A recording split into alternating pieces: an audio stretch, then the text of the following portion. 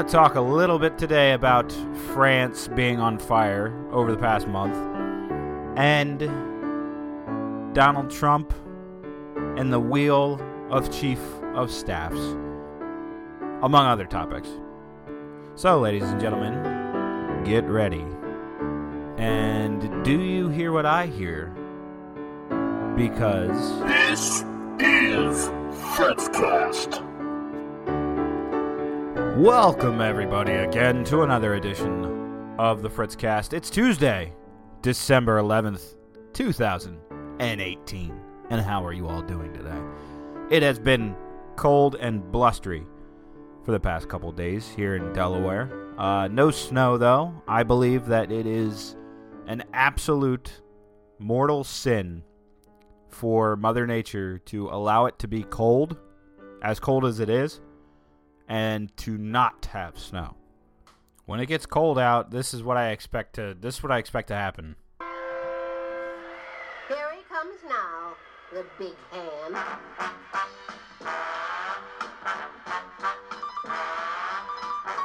I'm Mr. White Christmas.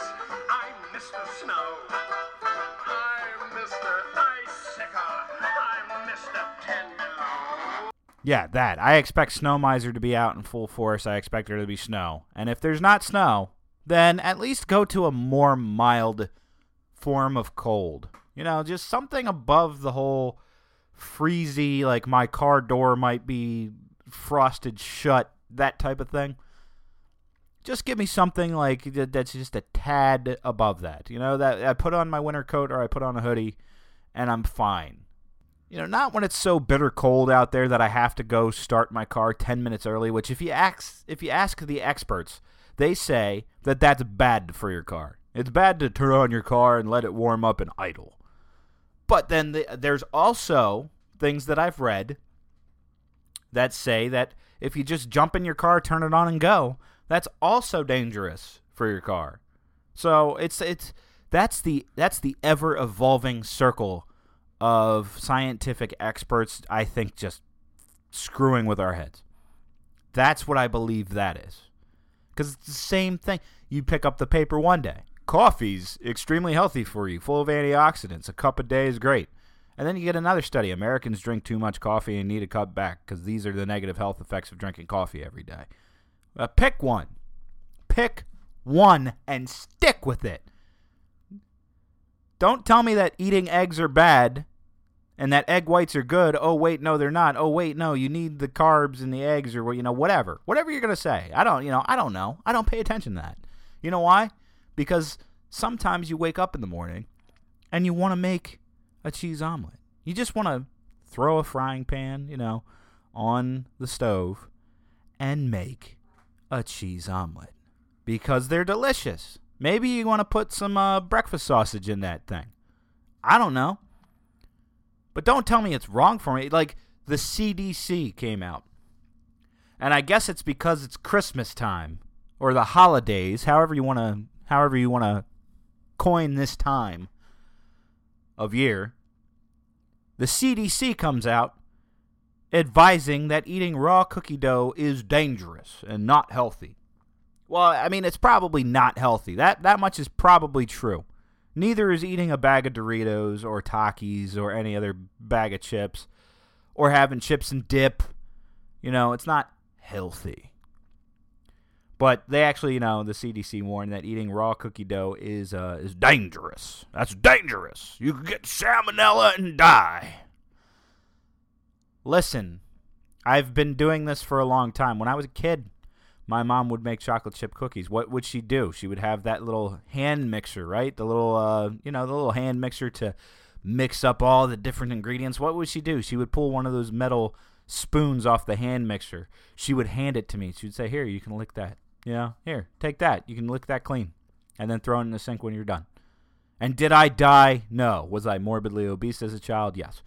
But that's beside that's something different. I had a variety of eating disorders when I was a child that was not addressed until I came to terms in life that I could kill myself. So that's what brought that up. But my mom used to do that all the time. She used to make chocolate chip cookies with eggs, cracking eggs in there and mixing it up. And, yeah, you could eat the raw cookie dough. I ate raw cookie dough all the livelong day as a kid. And here I am almost turning 30 as an adult. And guess what? Every time I go to the doctor, they look at me. They say, doesn't appear anything's wrong. You don't feel like anything's wrong. Guess what? That means you're good. Who knew? Who knew that life was that easy? I don't believe it's that easy. I believe I'm very blessed to be in the shape that I'm in, even though I want to get in better shape. And I mean both physically and mentally, by the way. Mentally might be, too long gone now because life is crazy. But that is what it is. But yeah, the CDC coming out like, don't tell me I can't eat raw cookie dough. Shut up. Shut up. People make it at home. People buy my sister and brother-in-law. Classic for this. They'll come over from, they live in Chicago. All right. Yeah, we do have political differences. I will say that. We don't see eye to eye politically very much, but we'll forget that. But they will have game nights, board game nights, whatever. And a classic that they always do is they buy like a roll of the Pillsbury pre-made cookie dough. And what do? You can just slice that shit up and eat it. You don't even have to bake it. And it's delicious. Like I said, it's probably not healthy for you. And if you eat too much, it might expand in your stomach and give you stomachache. I suppose if you ate one whole roll by yourself, you might kill yourself. But who's to stop you? Who's the CDC think they are to tell you that you can't do it or that you shouldn't do it? Buzz off. So other than the cold, not much has been going on. I'm looking forward to the end of this week. I think Wednesday night I should be having a little session with my tattoo artist about the next phase of that. So I can't dive into details on that because part of that is sitting down and drawing. So that'll be something fun to do. And I get to do that Wednesday night because Wednesday day I have to go to a specialized training at work, which I am just, without going into details, I am just ecstatic for it. Nothing makes me happier than when I get volunteered for certain trainings. Did my enthusiasm seep through to your earbuds? Hopefully it did. But Friday, this seems to be a new craze going on, and maybe I'm just joining the craze for what it's worth. But the TV stands that have fake fireplaces, that seems to be a big thing. At least maybe it seems that way because I've been telling some people, oh yeah, I just bought one of those TV stands that has a fireplace, one of the fake electric fireplaces in there. That's also a heater. And so many people that I told were like, oh yeah, I just bought one like 6 months ago or whatever. And I don't like these seem to be a popular thing. I wasn't sold on them when I first heard about them. But like my wife's aunt has one, and we were there the other day, and I'm sitting in front of the thing. I'm like, first off, that TV stand is nice looking. Number one. Number two, it does look like it has an ample amount of storage space. And number three, you know what? The fact that it's a heater and a faux fireplace that can give that illusion of a fireplace, that's kind of cool. And then what happens? You go to your furniture shop, and you walk out, and you got a new one. So it's getting delivered on Friday. I'm excited for that, just because it's a change of scenery for the living room, which is great. And I know what you're thinking. Aren't you going to have to move it somewhere when you work on your floor? Shut up. Let's not talk about my floor. How about that? How about you just mind your business? And we'll go from there, So, yeah, mind your business. Yeah, so I'm looking forward to stuff like that. This was my first, official week back to work. Because last week I only worked, 2 days out of the week. So this being the full back to work week with my normal overtime schedule, overload, and all that crap has just made me feel like poop, and that happens. You get through it though. It's already Tuesday, which is my hump day. Hump day. Just got to get through tomorrow, and since tomorrow's a training anyway, that'll go by that'll breeze by pretty easy. And then Thursday I'll be in my Friday mind. So, I mean, it is kind of crazy to think like today is the 11th, and I'm thinking about the Christmas shopping that I've got done and the Christmas shopping that I have to get done. Like, fortunately for me and my wife, it's going to be a little bit easier this year because, like, one of the impulse things that we did, instead of, like, going ham and getting each other huge off-the-wall Christmas presents left and right, instead it was more like, this is the first year we're approaching. Mind you, she's going back to school soon, and so she's going to be doing that and balancing work, and I'm going to be balancing work and wishing I had other work. I don't know what you want to say about me, but she's going to be balancing a lot. But I have another vacation week coming up, January to February, and one of the things that we decided to do was this was the first year where we didn't have to, during my vacation time, like plot out and go visit family elsewhere in the United States. Not saying that I hated those times, but like her grandparents lived out in Oklahoma, and they're getting ready to actually move back here on the East Coast, not 20, 30 minutes away from our location, which made my wife one of the happiest people on the face of the planet, which I was thankful for.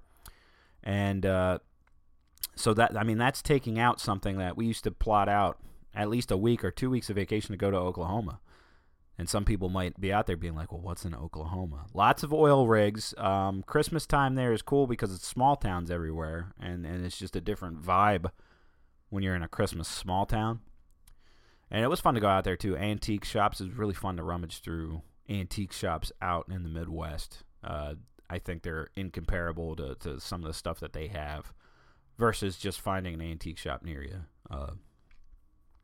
Maybe that's just nostalgia of it. I don't know. But since we could cycle that out, I was like, well, we can take a real vacation. And my wife has had her heart set on going to the Harry Potter world at Orlando, Florida, at Universal Studios. And so I like finally caved, and I was like, if you want to go a little smaller for Christmas, we could consider that like a Christmas blowout. Like, hello, 2019, let's go do this. And now probably everything else in life will happen on top of it.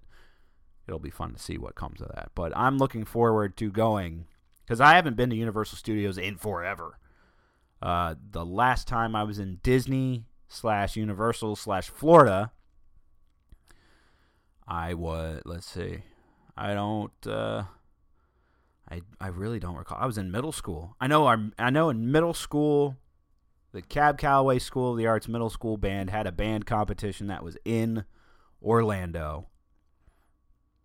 And we went to Disney, we went to Universal. I remember going to all that, but that was literally back in the 2000s. It was, I want to say, you know what? It was like 2002. It was 2002 or 2003 because 9/11 had already happened. I had never been on a plane before. And to top it all off, I had just watched the movie Castaway maybe 2 weeks prior to that. And my mom's like, don't worry, getting on a plane is nothing. And I'm sitting here freaking out because airport security was like super like people want to say the TSA is bad and stuff. From what I recall, like going to the airport people were still timid going to the airport. That kind of thing. And that was my first and last time on a plane. First time flying down to Florida, last time flying back up from Florida. I don't do planes. I don't get on planes. I get in the car and I drive around the country. And I do that because it's not that expensive to drive around the country. Gas prices, I wonder if that's going to be a topic later in the episode with foreign countries and gas prices and rioting. I don't know. But gas prices here are cheap. You can go, like, me and my wife would drive to Oklahoma when we were going to see her grandparents. We would literally, and by the way, it's like a 24-hour drive if you go straight through, which is what we did. No hotels, switch off, sleep when we need to, switch off driving, maybe make 2 stops for food, but have mostly the food and snacks with us, and just bathroom stops and gassing up. And to do that, to drive from Delaware to Oklahoma and back, it's not that much money in fuel cost. It's really not if you're eliminating hotels and stuff.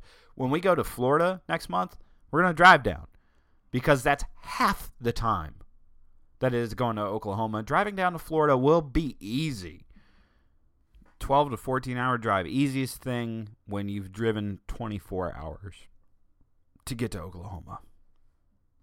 Speaking of gas prices, though, France is on fire. If there's one thing that the French people are good for, it's a riot. It is a protest. The French go through revolutions like America goes through foreign interventions, as crazy as it sounds. Now, to set the stage, before I really go into this, just yesterday, I was looking at gas prices around the world. And here in the U.S., we tend to be snobby, stuck-up folks. I'm not going to lie. Because October 2018, the average price of gas was about $3 a gallon. And it has significantly dipped down below $2.80, $2.60 into December. And here in Delaware, it's actually like $2.10. Maybe $2.15 at a higher at a more highbrow chain gasoline station. BJ's gas station is like $2.09. Wawa is like $2.11. So average that I'm finding in Delaware, $2.10.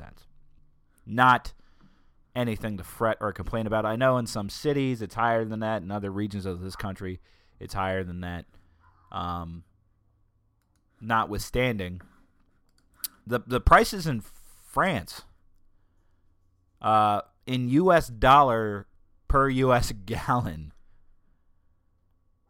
is this mind boggles me. On October 8th, it was registering near an average $6.80.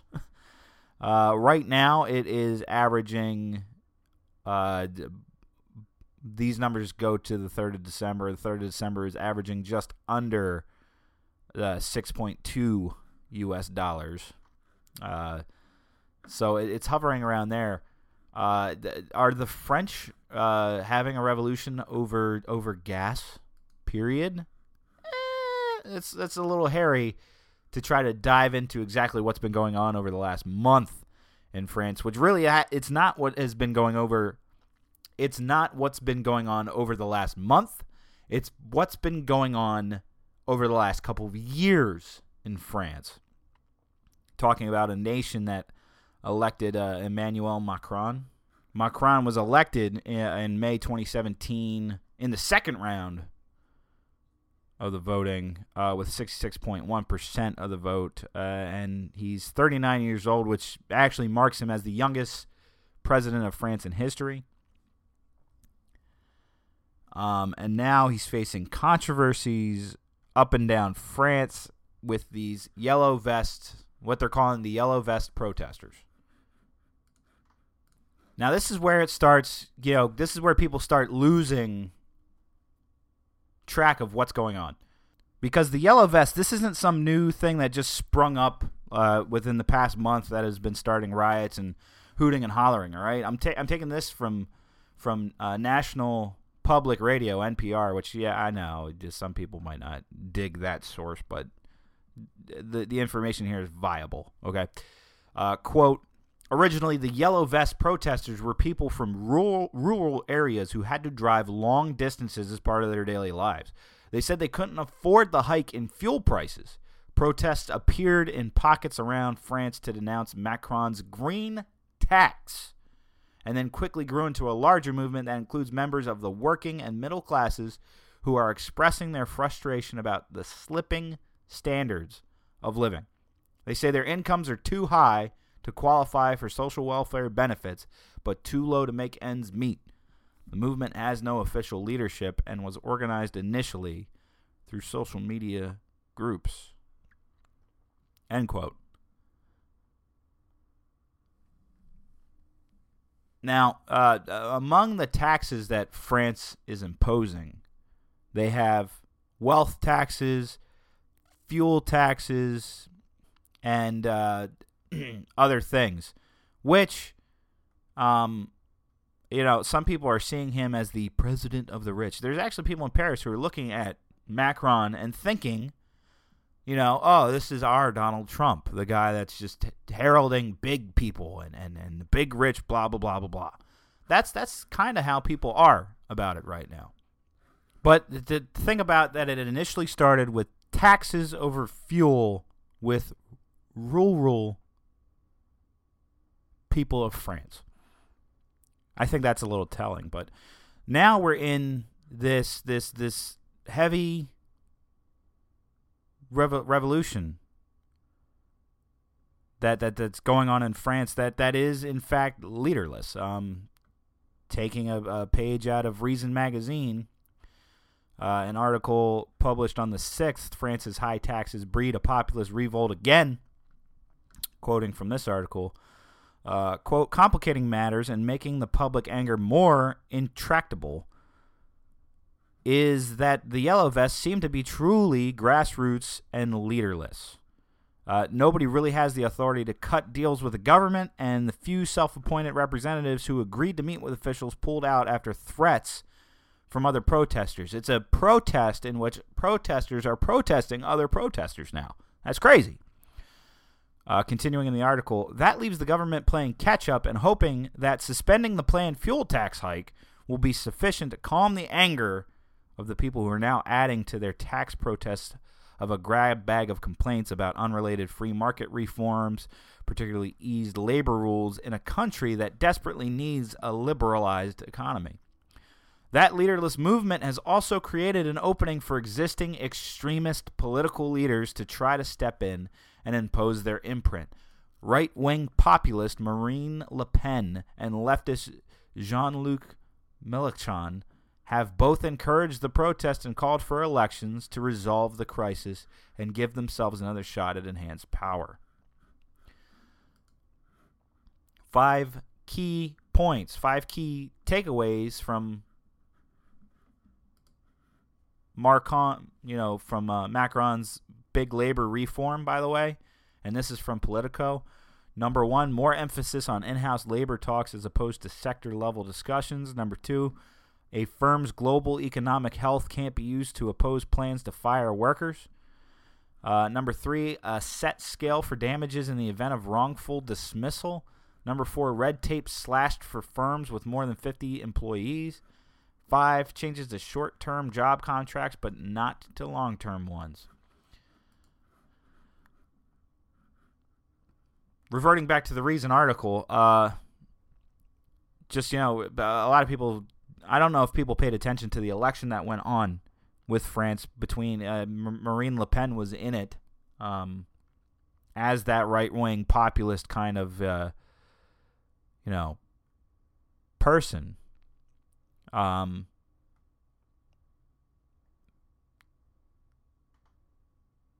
To the degree, just listen to here, quote, Le Pen's role is especially unsurprising given that her father, Jean-Marie Le Pen, got his political start during the tax revolt of the 1950s. Then, as now, anger at grabby politicians evolved into a wider-ranging populist movement driven by the resentment of presumptuous elites and their preferred policies. Led by Pierre Poujade, the movement began by ejecting tax collectors from shops and moved them to their anti-Americanism and protesting the loss of France's empire. As a further warning to Macron and company, Pujad's movement won 52 seats in the National Assembly. The youngest of the tax rebels to gain a seat was Jean-Marie Le Pen, who went on to found the National Front. His daughter, Marine Le Pen, faced Macron in a runoff the last presidential election, the one I was talking about earlier. France is also riddled with other taxes and all this other stuff. France is a weird country when it comes to taxes and the amount that's there. And I mean, I think that right now the environment right now is very telling for that because it's a very volatile landscape that's going on in France, and you have this big, massive group of people protesting that are even protesting each other. No leader.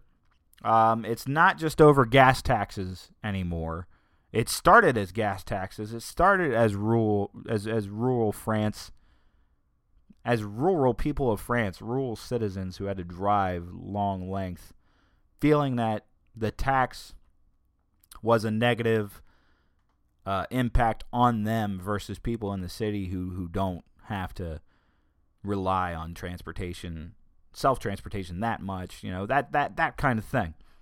And it just makes me wonder, part of that tax was a green movement. France is supposed to be allegedly championing this idea, the Paris Accords, the Green Revolution, the stripping away the dangers of fossil fuels and things of that nature. Turning to a greener society, more environmentally friendly, that type of thing. And leading the pack, Donald Trump got a bunch of shit for pulling out of the Paris Accord, saying they wasn't going to sign it when all the other nations are sticking in with it. And honestly, in a move that should be looked at and criticized for the fact that it's disproportionate. It's disproportionate expectations on countries. Because we were being asked an arm and a leg, whereas China was being given free pass almost, not having to deal with as much as we did with that Paris Accord climate deal. That breaks into another interesting subject, and I got into this the other day with somebody on Twitter too. Everybody wants to say green energy is the way to go. We should be completely. I've heard people say we should be completely on wind and solar power, which is that's a bold statement to make, that we should be on wind and solar power just in terms of efficiency in our consumption. I wanna share with you something from the U.S. Department of Energy. Okay? Workers required to produce the same amount of electric power. This grid is a pretty interesting breakdown. Okay? So, with coal power, 160,119 coal workers produced 1.24 billion megawatt hours. That is 7,745 megawatt hours per worker. That's how it breaks down. Natural gas takes 362,118 natural gas workers to produce 1.38 billion megawatt hours. That's 3,812 megawatt hours per worker. Are you ready for solar? Because here it is. It takes 373,807 solar workers producing 36.75 million megawatt hours. 98 megawatt hours per worker. That is, mind you, the natural gas, which was 300,000 workers. 1.38 billion megawatt hours. Coal at 160,000, 1.24 billion megawatt hours. Solar is extremely off of that. And I can tell you, as somebody who owns solar panels, well, maybe I shouldn't say own, but as somebody who got with a company, now I have solar panels on my roof and I do have solar power for my home. Number one, you're still connected to the grid that's using whatever the main power source hub is in your area. So if it's coal powered, you're still hooked up to the grid of the coal power. You're still hooked up to the grid of the natural gas.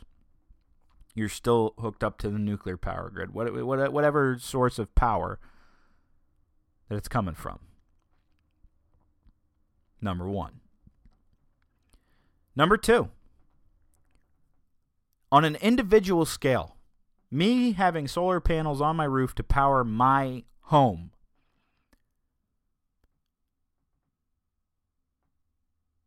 that makes sense. It makes sense for me to be able to do it. And by the way, my system, because of the positioning of my roof and my house with the sunrise and the sunset,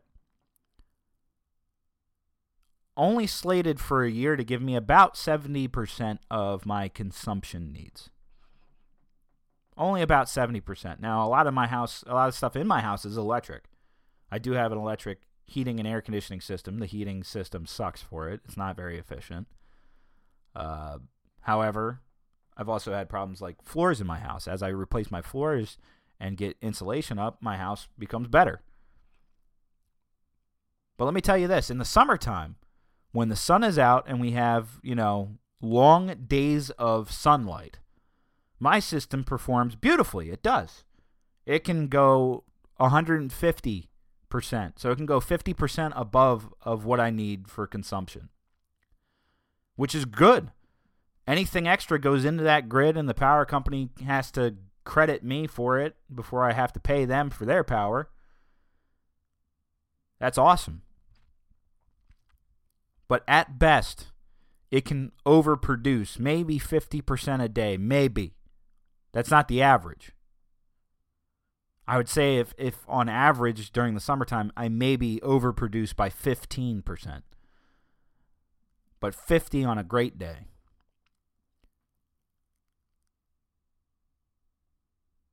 Guess what it does in the wintertime? In the wintertime, I'm lucky if I scrape 20% of my daily need because of, A, the fact that we are, the sun is in a different position in the sky. And the daylight hours are far shorter. So the direct amount of sunlight changes. Oh, yeah, that's right. The Earth is a globe and it spins. Or it's flat, depending on who you're talking to. But that's right. The sun positioning changes with the season. So even if I got on top of my heating being inefficient, you're talking maybe I could scrape back another 10%. So it could be 30% of my daily needs, maybe 35% of my daily needs. But again, on an individual scale, that's fine. On a massive grid worldwide scale, in a neighborhood scale, on a state scale, on a national scale, that doesn't pan out. That really does not pan out. Solar on an individual basis can be a frugal idea for a family home, maybe a business. But the other thing that people don't factor into either, how about the land use per energy source? Okay? Think about this. Land usage is stuff that's eating away at ecosystems and taking up land and space and all that stuff, all right? Electricity source. Coal only needs 12.21 acres per megawatt produced. Natural gas only needs 12.41 acres per megawatt produced. Nuclear only needs 12.71 acres per megawatt produced. Solar needs 43.50 acres per megawatt. Wind needs 70.64 acres. And hydro needs 315.22 acres.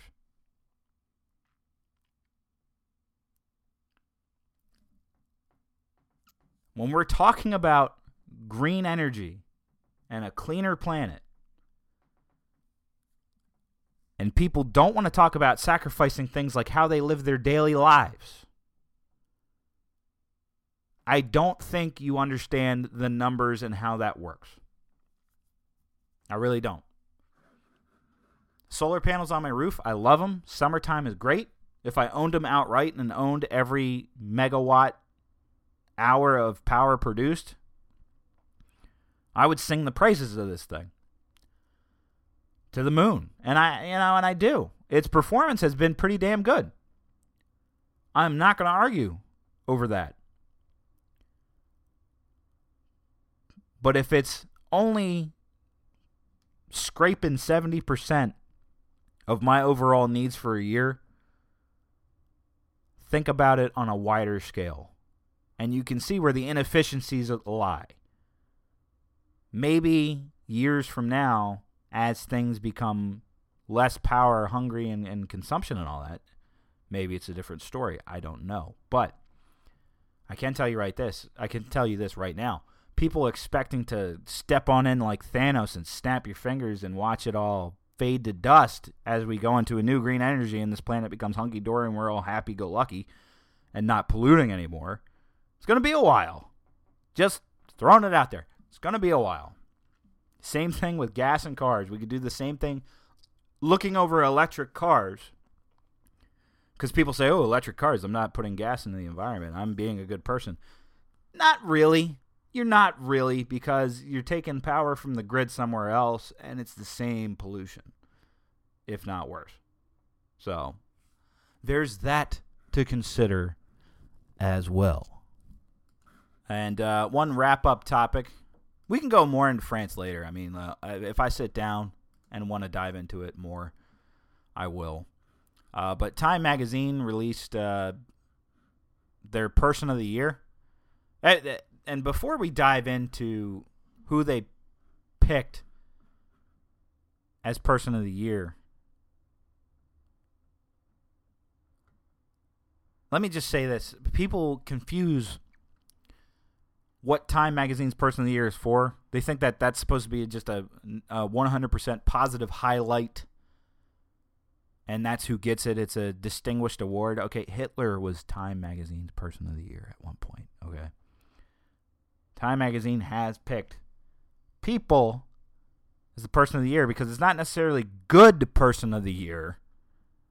It is literally just Spotlight of the Year. Biggest subject of the year.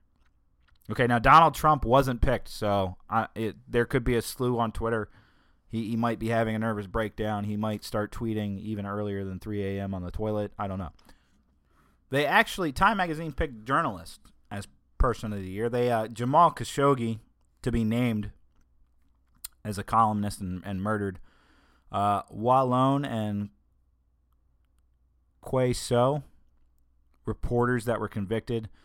Marissa Ressa, an editor that was indicted. The Capital Gazette as the newspaper that was attacked. That was the newspaper that suffered a mass shooting earlier this year. And they called it The Guardians and the War on Truth. And so the media spotlight picks the media as the Person of the Year. Now, Jamal Khashoggi, I can get, like, that's a nice honorable nod, and so are some of the other cases. But at the same token, I want to take it just with like a grain of salt. That the media is obsessed with having themselves in the spotlight.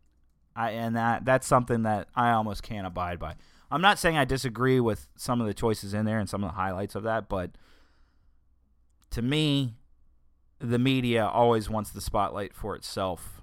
And not surprisingly, here they are in the spotlight again. So there is that. But Time Magazine just announced that, if you had not heard or checked in. Time Magazine's Person of the Year is The Guardians, the War on Truth. Donald Trump is having a hard time finding what was it, a secretary? Not a secretary of the state, right? It was a chief of staff. That's what it was. Donald Trump is in search of a chief of staff, and I've decided, I'm really surprised we haven't gone this route yet. I think I know the way that we could figure out and find the next chief of staff.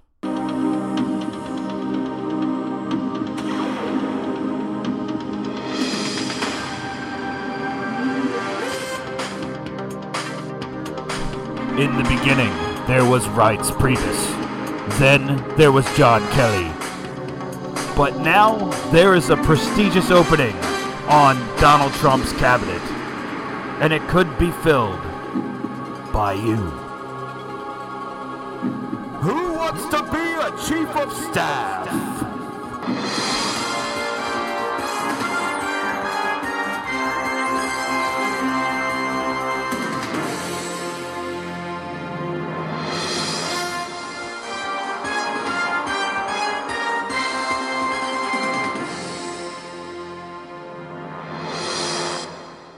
As always, guys, that has been Fritzcast.